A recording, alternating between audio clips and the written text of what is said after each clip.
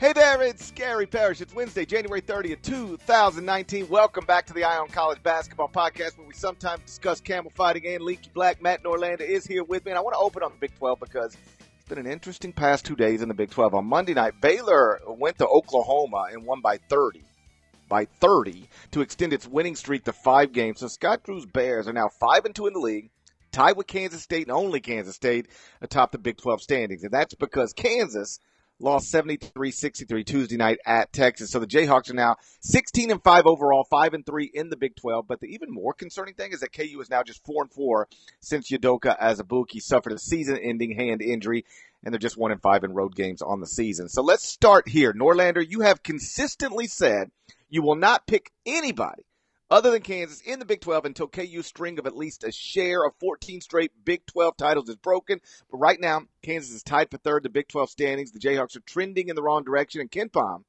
currently projects Iowa State to win the league outright and snap KU's streak. Question: are you ready to abandon Bill Self? Are you ready to say KU's streak of Big 12 titles is coming to an end? Question: where did you have Iowa State picked in the league? Answer: couldn't possibly remember something like that. Answer: I know it. It was 6th. I had him 2nd. How we doing? Good morning. I can't believe it's been 3 days since we had a podcast. This week is flying by. I will not abandon my post. I'm still going to stick with this. I think this is the language I've used in the past, but I will make it crystal clear as we start this Wednesday podcast. I will not pick Kansas to not finish atop the league standings in the Big 12 until it doesn't. There have been a couple of instances over the past 14 years where they have finished atop the league standings and actually shared a regular season title with a couple of other teams. I think that outcome is actually now most likely. I'm not going to give up on this. I'm just not going to abandon it. And as you're mentioning this, I was thinking about it yesterday because I knew we'd talk about this.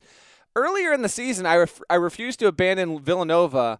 And then I feel like you kind of talked me into abandoning Villanova, and now look what's happening. So the same thing is applying here. I know in the aftermath of losing a road game at Texas, it's feeling like it's never been this much in jeopardy for Kansas. Maybe that's true, but I got to see it to believe it. And I also think Big 12 big picture-wise, I'll get to Baylor in a second, but I want to throw it back to you first. Big picture-wise, the Big 12, I don't think the winner is going to get out of this without at least 5 losses. At least 5. Right now, Baylor and K-State have 2.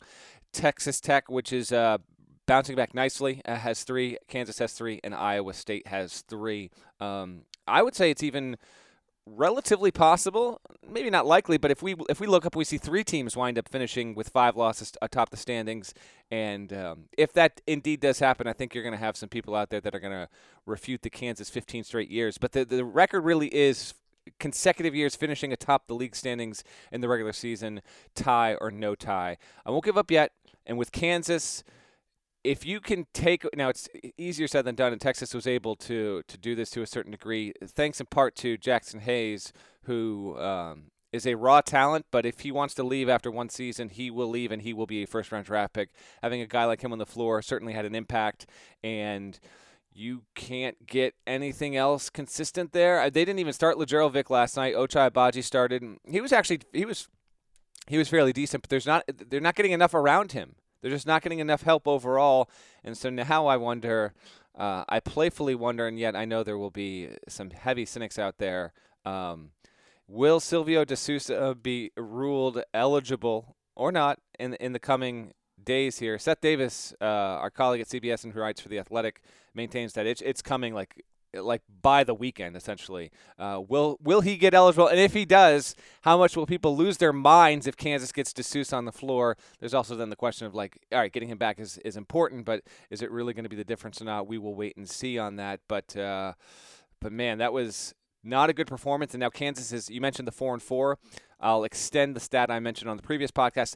All their losses have come on the road. They are 1-5 in road games. Haven't lost at home. Haven't lost on a neutral floor, so there are some bright spots here and there. But yeah, this is a slipping Kansas team, and as they enter February, lots of doubt is out there. Oh, I can't wait to readdress this come the end of February, though, because I can see it so clearly.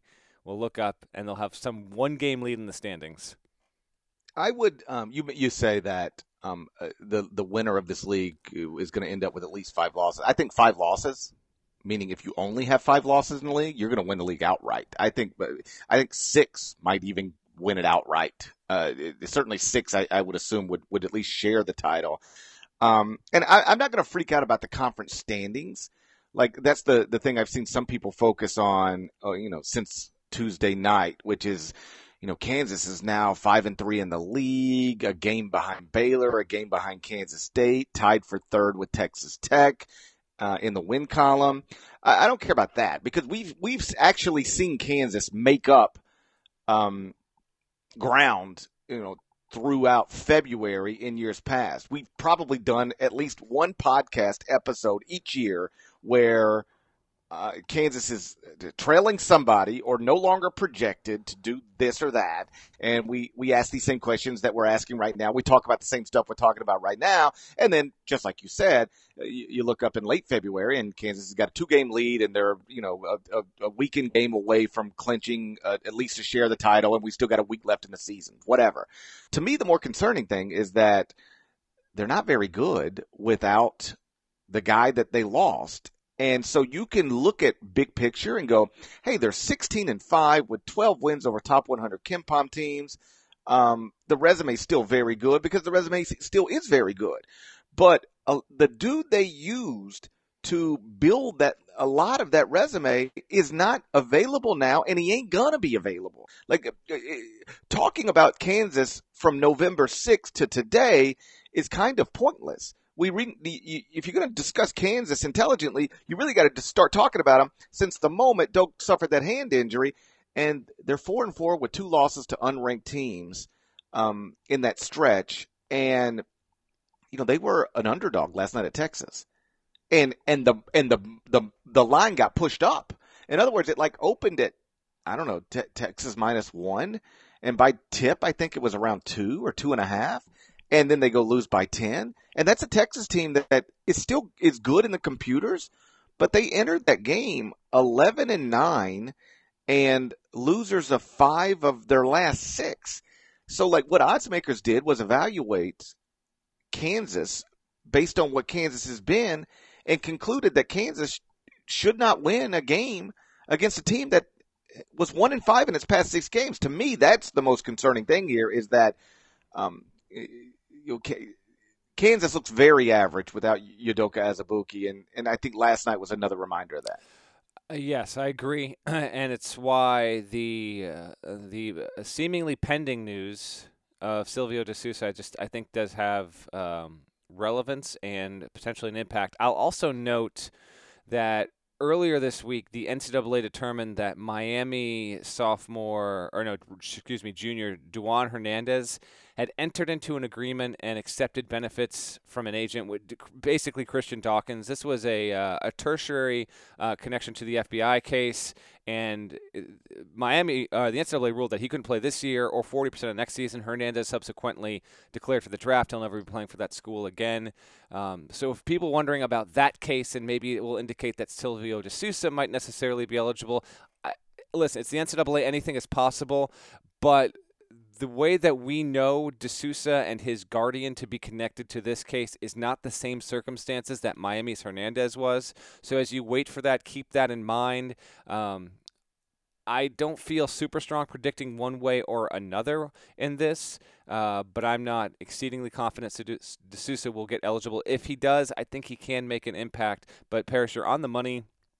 Just in terms of Doak, how much he meant, how he helped Lawson overall, and you can't ask Lawson, even though I'm sure he would love to do it, to give you 29, 15, 5 assists and 3 blocks every night. It's just not sustainable. And now, if you look at the Big 12 real quick here, I mean, Texas wins, right? Huge win for Texas, huge. Instead of 11-10, 12-9, and a big-time victory, only their second since January 5th. They also have wins over North Carolina and Purdue, has lost to Radford at home. There are some real weird resumes out there. I won't say Texas has the weirdest one because there are some weird ones, and we've hit on some of those in the past month on the pod. But Texas is growing to something that I can very much see Texas being one of those teams We get seeming like one of them every 4 to 5 years about in the tournament, where you look up and when they get in the tournament, they've got like they're 3 wins over 500 or 4 wins over 500 total, and from a record standpoint, it just doesn't look right. But when you dig into the resume, you'd have a hard time kind of keeping them out. I think Texas is trending toward that overall, so that was a big win for Shaka Smart's Longhorns. Let me say one thing about Silvio's situation at Kansas, because like you, I'm not confident predicting either way, if only because you'll look dumb more often than smart if you start trying to predict what the NCAA is going to do in any case, because they're wildly inconsistent and they do not follow their own precedent. But I do a regular spot every Tuesday in Kansas City, and I was asked about it on Tuesday. And one of the things I've said is that I feel this is such a complicated case, because with Dewan Hernandez at Miami, you can say that the penalty is excessive, especially if you believe the reports that the improper benefits that he accepted was amounted to less than $500. Like, if you want to say the penalty for that is excessive, I'll agree with you. If you want to say that amateurism rules that prevent things like that are ridiculous, I've been yelling that for years. But he did knowingly violate NCAA rules. He knew what he was doing, and he got caught, and so there's a price to pay, whether you agree with the rules or not. Just like whether you agree with the speed limit or not. If you are in a 45 driving 65 and you get caught, there's a price to pay for it, even if you think that it's all ridiculous. With Silvio's situation, it's a little, to me, more complicated, because I think everybody acknowledges that something outside of what the NCAA rulebook allows happened as it's connected to his recruitment, and presumably that is why he ended up at Kansas as opposed to Maryland or somewhere else. But there's also no evidence whatsoever that he knew that what was happening or allegedly happening.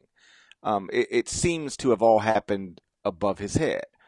And so I'm sympathetic to that. The idea that a student athlete would have things, games, seasons perhaps, maybe college careers, ripped away from him because of something that he wasn't involved in, he didn't know about, he didn't approve of. Like, that all sucks. And so I'm sympathetic to that. And it's why, if the NCAA grants him his eligibility, allows him to play for Kansas again, I won't scream and yell that this is the worst thing ever, because even though I don't think I would rule that way, I'm sympathetic to his very specific circumstances. That said, if the NCAA says he's never playing at Kansas or college basketball again, I also won't scream and yell about that, because I don't know how you enforce amateurism rules if you are going to ultimately say, well, the student athlete didn't know what happened that led to him enrolling at Kansas, therefore we're not going to hold him responsible for what happened that led to him enrolling at Kansas. Because what that leads to, if you want to go down the slippery slope thing, is basically it's a cheat sheet for everybody in the country. Hey, here's a shoe company, here's an assistant coach, here's an agent going to give you $50,000, $150,000 to go play basketball at this school. The money's going to go from this person over here to your guardian or grassroots coach or high school coach or father or whomever. And you just don't need to know anything about it. If you're ever asked about it, you just say you don't know anything about it. And then just like Silvio De Sousa at Kansas, you'll be allowed to play again. A, you probably won't get caught. We probably won't get caught. But B, if you do get caught, you just have to shrug your shoulders and say, but I didn't know, and everything will be okay. Like, again, I hate amateurism rules. The concept is outdated. It's morally wrong. But as long as the rules are in place, I don't see how you enforce them if you allow players to play even though their amateur status is compromised just because their there's no evidence that they knew what was happening. What do you make of all that? I largely agree with you, and I think that Kansas is going to try and make the argument that any benefits that were afforded to him have been paid for retroactively in what would have amounted to game suspensions. Though he did play last season, and that I think that also, like, the status of D'Souza is not just will he play, will he not, will the NCAA hand out a similar suspension than it did Hernandez? I would believe that whenever we find out more about this, the NCAA also has to determine if it's going to bring any sort of potential judgment on Kansas for playing him last season, and if that violated anything, and if so, what Kansas might stand to lose from record vacation, among other things. But the greater point you make there is level-headed and accurate. Whenever we do get news, it might be in time for our next podcast. We'll wait and see. We'll obviously react accordingly. But in terms of on the court, Parrish, getting him back, I think if they do, yes, it's a help. But however you want to slot Kansas right now, if you want to say Kansas, let's say Kansas, you have them as the 15th best team in the country, guys. I think that's where they were on KenPom when I looked last night. Getting D'Souza back doesn't, to me, that very inclusion doesn't jump them from 15 to 5. Maybe it makes them, 15 to 12 or 13 or so. There are other factors that they need to get better with, most notably the freshmen, Dotson and Grimes. This is why we sometimes take Duke and Kentucky for granted, because they can rely on their freshmen to do so much. And Kansas, in many years, which has had great ones, don't get me wrong, but it's no guarantee. And if they were playing more consistently, then Kansas wouldn't be in this position. Let's talk about Baylor for a second. 14-6 now, 31st at KenPom. They're on a 5-game winning streak. This is a team that started the season 3-2, 6-4, 8-5. 0-1 in the Big 12, 1-2 in the Big 12, and now they're 5-2 in the Big 12, tied atop the league standings. I know you talked to Scott Drew after the Bears won by 30 at Oklahoma, which is just ridiculous. Like, nobody in the country should win by 30 at Oklahoma. Not Duke, not Virginia, not anybody, and yet Baylor goes to Oklahoma, wins by 30. I texted with Scott late Monday. This is one of the – we focused in recent podcast about, the twists and turns of a season, usually the turns in the wrong direction. Right now, Ole Miss is that. I think Auburn is probably that. But you talk about twists and turns turning upwards, like really taking what looked like it was going to be a bad season. You can go into the archives of this podcast, and at one point we were discussing the Big 12 and said Baylor is probably going to finish last in the Big 12 because it was a sensible thing to say at the time. And now we're sitting here on January 30th, and Baylor's tied for first in the Big 12.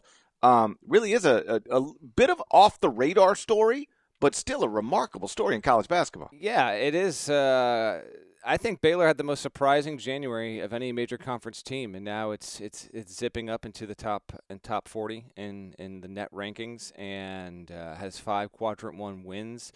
It is doing this, so it's interesting because we talk about what Kansas can and can't do without Azubuike.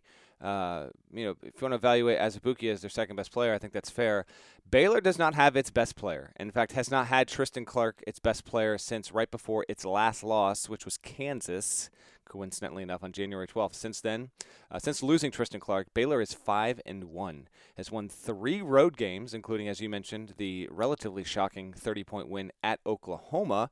And Scott Drew is building a case for Big 12 Coach of the Year at this point. We'll wait and see what happens. Here's what's fascinating to me about Baylor. I want to see how they play out through February, because they'd be in the field if they started today, NCAA tournament field, that is. That wouldn't have been the case if we had done this podcast 3 weeks ago, really even 2 weeks ago. They wouldn't have quite had the resume. But this is now, because Clark's gone, he was their 6'9", kind of do-it-all power forward. This is the smallest team by far in the Big 12. And Drew told me it's smallest team he's ever had. This is the second most shocking season as it's unfolding that he's ever had. The only one that was more surprising was 2009-2010. That season, Baylor was picked to finish 10th out of what was then a 12-team Big 12, made the Elite Eight, and had a really, really talented team turned out. This season, Baylor was picked 9th out of 10th, and now you look up, it's tied in the standings with Kansas State overall. But it's such a small group. It starts a 6'5", quote, center, and it is on pace here for the 5th consecutive season to be a top 10 team in offensive rebound percentage. We'll see if it can keep that up. Obviously, the Big 12 has some serious bigs and front court presence, and that Baylor is a zagging team while much of the rest of the league is zigging. So they're gonna hit some skids here, but even just getting to the tournament would be incredible. Just a note on Baylor, Scott Drew. They are worth at least hitting on at this point. They're in Wednesday's court report among some other stories as well on CBSSports.com. Check that out. But it is truly remarkable what they've been able to do and how they've been able to turn it like this, because almost nobody saw this coming, and now to do it without their best player is even more. Frankly, Parrish, it's ridiculous. Like Drew said, he even thinks it's a little bit crazy at this point, but he's riding with it, and hopefully it'll be able to sustain itself. I mean, that's like what he told me. He was like, I can't make sense of this. Like, but the players are playing well, and it's a lot of fun to be experiencing what they're experiencing. One thing worth noting, and it probably goes without saying, but I'll say it anyway. The Big 12 has 8 top 35 KenPom teams, which is just like ridiculous. I mean, 80% of the league's in the top 35 at KenPom. So it doesn't matter how well you're playing or how well you've been playing lately. I think what we've already learned about this league is that everybody is susceptible to multiple game losing streaks. So you can win 5 in a row and feel like you've really got some stuff figured out. And the next thing you know, you take a loss to a top 35 KenPom team at home. Then you go on the road as an underdog against a top 35 KenPom team. You take a loss there, and now you're right back where you were, 2 weeks ago. And so Baylor is obviously still susceptible to that. But I would argue literally everybody in the league, Kansas included, is susceptible to that. And it'll be an interesting, perhaps the most interesting power conference race to watch going forward. Grant Williams had another nice game on Tuesday night. We're going to talk about that and the Player of the Year race next. But first, check this out. The all-new Hyundai 2024 Santa Fe is equipped with everything you need to break free from the dull work week and embark on an adventurous weekend with your family. The Hyundai Santa Fe's features like available H-Track all-wheel drive, standard third-row seating, available dual wireless charging pads. You've got the H-Track all-wheel drive so you can take on those dirt trails and kick up some mud. Or the third-row seating gets your whole family in to experience the thrill together. The dual wireless charging pads make sure that no one gets stuck in the great outdoors with a dead cell phone. Think about those adventurous activities you can do, like me, taking a ski trip up with the family, maybe going on a camping expedition, anything and everything. Learn more about the all-new Hyundai Santa Fe at HyundaiUSA.com. Call 562-314-4603 for complete details. Are you looking for a new basketball shoe? If so, this is Gary Parrish here to tell you that the New Balance 2-Way V4 features the groundbreaking use of fuel cell technology with fresh foam, creating the ultimate combination of rebound and cushioning. Every step feels explosive and dynamic, and the upper construction features a lightweight textile that's supportive and breathable. So whether you're hitting the clutch shot or locking down the opposition, the 2-Way V4 gives you the tools to play at a high level. Learn more and purchase the 2-Way at newbalance.com. So, Norlander, your Player of the Year rankings start with Duke's Zion Williamson, obviously. But number 2 right now, you got Grant Williams, the reigning SEC Player of the Year. And he got 23 points, 9 rebounds in a win at South Carolina on Tuesday night. And shouts to Tom Hart, who shouted out both Devin Downey and Chester, South Carolina on Tuesday night's SEC Network broadcast. Tom's a legend now, forever, like Terry Teagle. How much fun was that? Tom Hart dropping a Devin Downey, Chester, South Carolina shout out on the broadcast. Tom Hart, we hope / think you were listening. Thank you. If you can work one in one more time this season, that'd be incredible. That was I had the game on, but I had the quad screen and I didn't have the volume on that one. So I didn't hear it as it happened, but then, obviously people hit us up, and then our own Kyle Boone actually captured the video and shared it. That was That was fantastic. That was a nice little surprise there. South Carolina couldn't get it done against Tennessee. Frankly, they needed Devin Downey on that floor last night. But regardless, no, that was a cool moment. And Grant Williams continues his strong case for Player of the Year. I think he has to be in anyone's top 3 at this moment.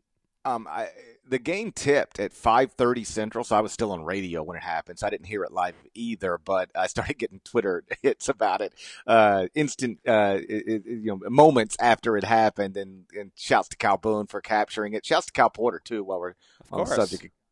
Shouts to Kyle Boone for capturing it and sending it out into the social media world. And Dave Pash, if you're listening, you're now on the clock. We need a Larnell shout out during an Arizona game ASAP. Norlander. Grant Williams, he's now averaging 20.4 points, 7.4 rebounds, 3.4 assists, 1.6 blocks, 1.3 steals, and 31.4 minutes per game for a Tennessee team that's 19-1, ranked number 1 in the country. He is better, statistically speaking, in basically every way you measure things this season. And again, he was the SEC Player of the Year last season. So I don't want to say anybody's got anything locked up in January, but I'll be shocked if he's not the SEC Player of the Year again. Do you give him a real chance to catch Zion? Can anybody, perhaps even Ethan Happ, catch Zion in the Player of the Year race? It's possible.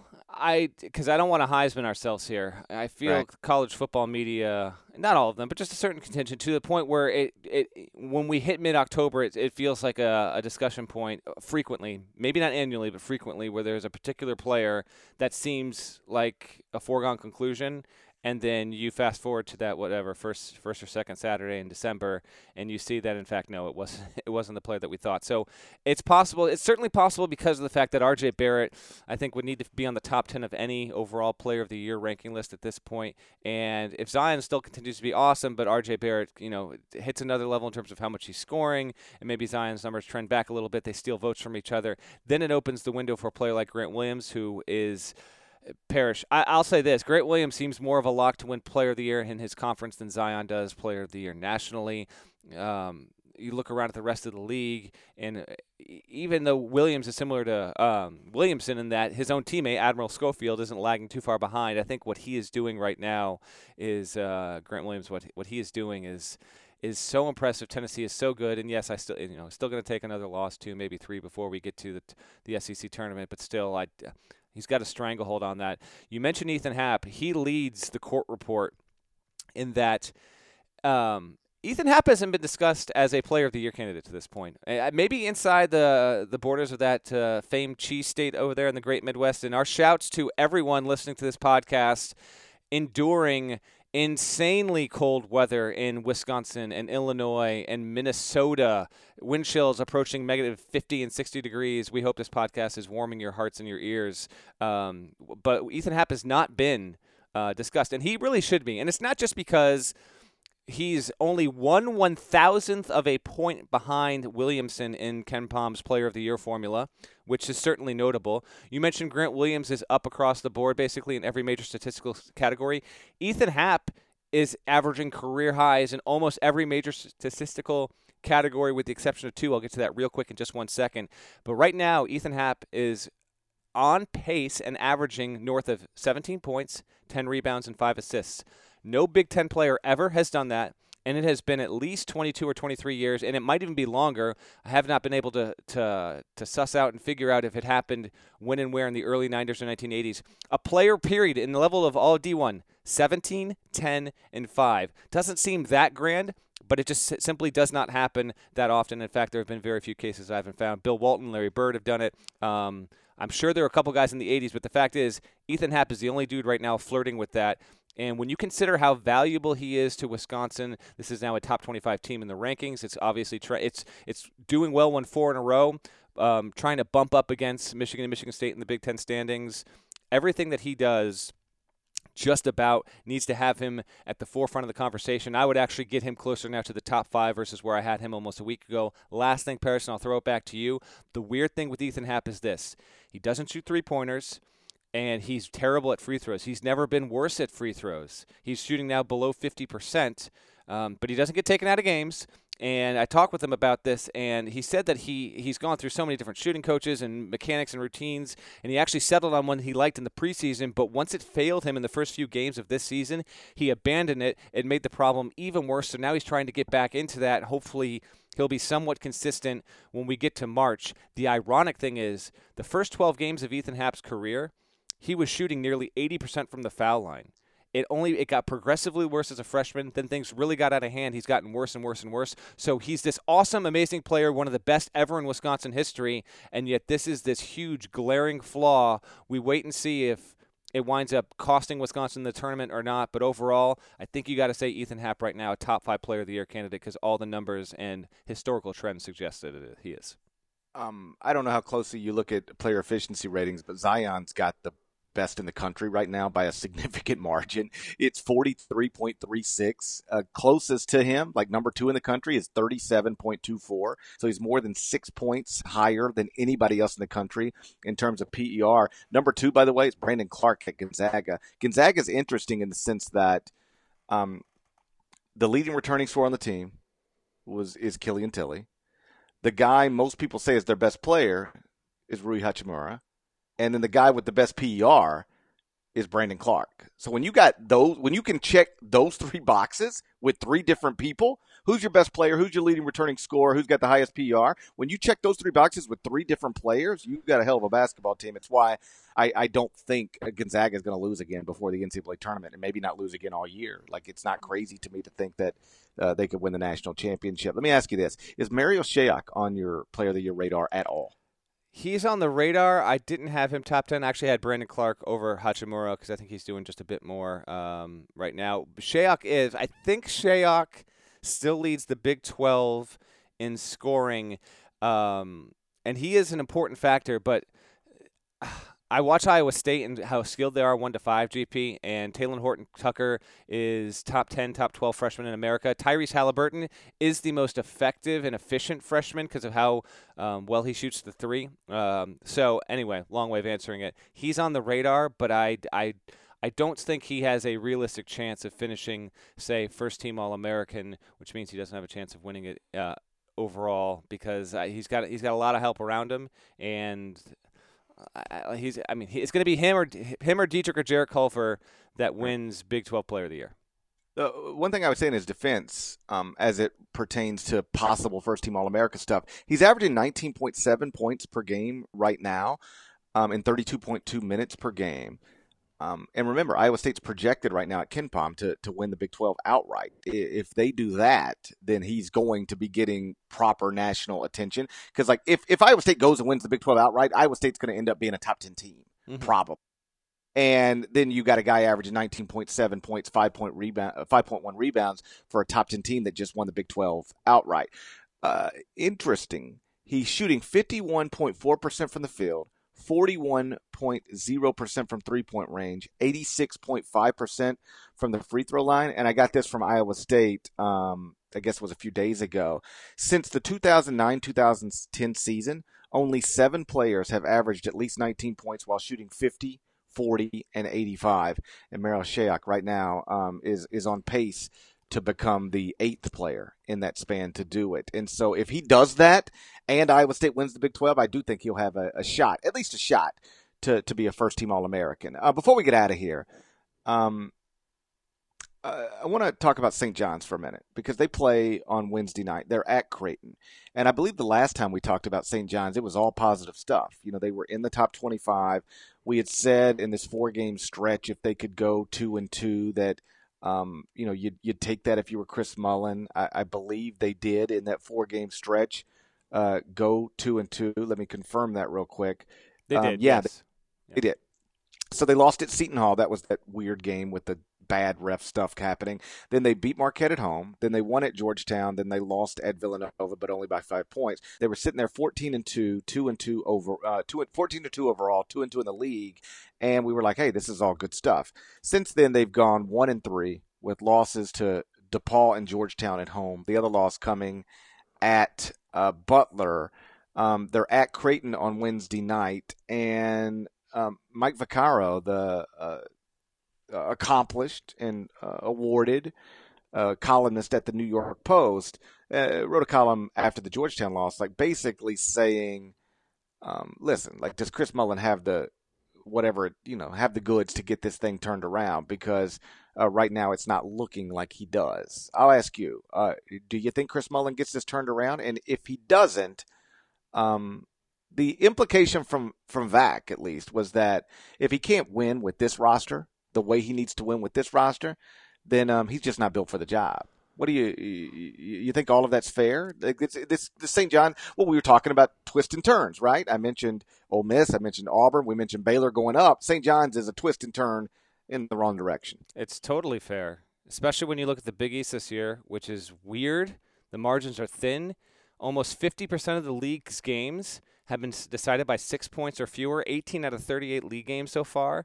So the conference below Villanova and Marquette is extremely interchangeable, which means it's there for the taking. And when you look at the roster St. John's has, there's little excuse for it being as behind the ball right now as it is. In fact, here's a bad sign for St. John's. It's just barely cracking the top 50 in the net. It only has one quadrant one win. It is the only team in the top 50 that has 2 losses or more in quad 3 or quad 4 and only has one quad 1 win. The most similar profile to St. John's is probably St. Mary's, which isn't sniffing the NCAA tournament if it were to start today. So that's not a great sign at all. And now it's staring down a near impossible gauntlet in terms of it's not going to win 3 in a row. St. John's is not going to win at Creighton on Wednesday night, at Duke on Saturday, and then at Marquette the following Tuesday. That's all in less than geez. Yes, it's all less than a week's time. You got to get you need at least one. And the easiest one is Creighton, and that's not an easy place to win, period. Stealing it at Duke, Parrish, they did it last season, but the game was at home at MSG, and St. John's had that weird back-to-back Duke and Villanova, and then I remember I beat Marquette as well after that, so it was a nice little 3-game stretch. Asking for that 2 seasons in a row, particularly when all these now games are on the road, is too tall a task. Hope that you can somehow steal both at Creighton and at Marquette, have that talent show up. The Duke scores, whatever it is, get out of there at 2-1. You're going to be in much better shape. 0-3 is more likely hoping you get to 1-2. But yes, putting Mullin's job on blast here, I think, is validated at such a critical point in the season. And there was a clip that went around on Twitter, and it might have been elsewhere, I don't know, but it's not the worst thing in the world, but it's just not a great look for Mullin in that it's a timeout in a critical game against Georgetown, critical spot, and you've got the assistant Greg St. Jean with the whiteboard directing the team. You know what? Sometimes assistants run huddles. This isn't out of the norm, but it looked like Mullin was just not involved in the timeout period at that point. He was tying his shoe, not even like engaged at all. Like right. Again, you're exactly right, and I do think that's worth pointing out. Assistants run huddles. I don't want to say all the time, but that's not abnormal and doesn't necessarily mean anything. But when Mullin already has a reputation of not being involved, engaged, and then that's on national television, like critical moment, critical game, your assistant's doing everything, and you're just like tying your shoe. Now I get it, but listen, your shoe comes untied, you need to tie your shoe. I'm sure that's what Chris would say, but it wasn't a great visual. It wasn't, and it was a microcosm, I think, for some of the concerns that St. John's fans have. So I thought this team would get into the NCAA tournament without much of a challenge, frankly. I thought by the time we got to the start of February, it would have taken on some losses, but it was going to be top 3 in the Big East and comfortably trending toward it. But it's lost at home to DePaul, which is an issue, and the Georgetown loss is an issue. If you turn those losses into wins, we aren't having this conversation, frankly, on the podcast because they'd be in a much better spot. But that's not the case. They're 15-5. They're not 17-3, and their non-conference schedule was it rated horrendously. I mean, it was really rates as one of the 20 or 30 worst in all of college basketball, and it could be a problem overall. And it's why St. John's was never ranked, despite the fact that it started at 7-0. 8-0, 9-0, 10-0. Never cracked into the polls at that point. We'll wait and see. It started well up to 12-0, but it has gone sideways there. Real quick, Parrish, I have a trivia time for you, if I may, since we talked about time. That's right. Trivia time, since we talked about undefeated. So Houston was the first team to 20 wins. This is also more in-depth stuff here. I got a lot of stuff on the court report, people. Please give it a read. So Houston beat the field to 20 victories. And I had, as my mind sometimes works in weird ways, a wonderment, a curiosity that I was hoping to fulfill, and I did. I wondered, and I wondered how often the team that gets to 20 wins first does in the NCAA tournament, wins the national title, makes the Final Four, etc. You can find out all those answers in Wednesday's court report. My question for you, Parrish, is this. Since 1996-1997, there have been 2 coaches that have done it twice. Only 2 coaches are on the list twice, first to 20 wins. Can you guess which coaches those are? John Calipari. Incorrect. He did it only one. Did he ever do it? I don't know. Hold on. He never did it. No, he never did it. Really? He wasn't the first to 20 wins ever, even when he started like 30-something-0? Correct. Now, that can be a factor of the calendar and the schedule, but John Calipari at Memphis and at Kentucky has never been the first to 20 wins in a season. That seems ridiculous. He's had the last undefeated team at least 2 times. Yep. Crazy, but true. Okay. But I trust you. Thank you. Yes.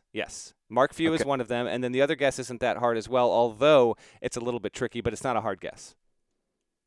Mike Krzyzewski? Nope. Duke has never been the first team to 20 wins in the. Oh wait, that's incorrect. I lied to you. I didn't lie to you before. I just lied to you now. Duke was the first to 20 wins in that famed. We were on the 20-year anniversary 1998-99 team. It's a terrible trivia time. You don't even have your facts straight. No, I just I didn't actually there. So, but I got him straight now. But Hall of Fame coach. Who's the other one? We've got Hall of Fame coach. So we've got Mark Few, Rick Pitino. No, it was never Pitino. Okay. Was it Roy? It was not Roy. North Carolina has never been the first. Well, Roy has one. Again, I'm lying to you. The worst trivia time ever. Wow, this is not only is this a terrible trivia time, you are correct, and it's 3 coaches, not 2, because Kansas did it in 96-97 and 97-98. Okay, so Roy did do it. There is another Hall of Famer that applies this. I promise the next trivia time I won't screw up this badly. The other Hall of Famer, Bill Self. Correct, but it is Self at Kansas 07-08, and then it is Self at Tulsa in 99-2000. Tulsa was the first to 20 wins that season. So there are 3 coaches that have done it. I don't know why I didn't think there were 3 when Kansas clearly did it in back-to-back seasons. Those were those really, really awesome Kansas teams, mid to late 90s, neither of which, though, even made it past the Sweet 16. But anyway, Houston's the first one this season, and I've got a historical look at the seeds that those teams ended up with, where they finished in the NCAA tournament, their records, et cetera, et cetera. I happen to think Houston's one of the 10 best teams in the country because of its defense, and maybe this portends well for the Cougars. We'll have to wait and see, but just keep an eye on that going forward. They are a standout team in the American. And that is another edition of Trivia Time where we sometimes ask questions. We don't even know what the answers are. I know. Might be. Shouts to Devin Downey. Shouts to Chester, South Carolina. Shouts to Terry M.F. and Teagle. He's the legend. Shouts to Larnell. And if you haven't subscribed to the Eye on College Basketball Podcast yet, I don't know what you're doing with your life. Please go do that. You can do it via Apple Podcasts. And when you do it, what we're requesting is that you rate it favorably. That means 5 stars and nice comments. You guys have been terrific in helping us with that. The subscriptions are up. The ratings are up. The nice comments are all over the place. So thank you. If you are somebody who's already done it, well, I appreciate you. We appreciate you. If you haven't yet, we still appreciate you, but not nearly as much as we appreciate the other people. But you got the power to change that. You just have to go subscribe to the Eye on College Basketball Podcast via Apple Podcasts. So go do that. And we're going to talk to you again on Friday morning. Till then, take care.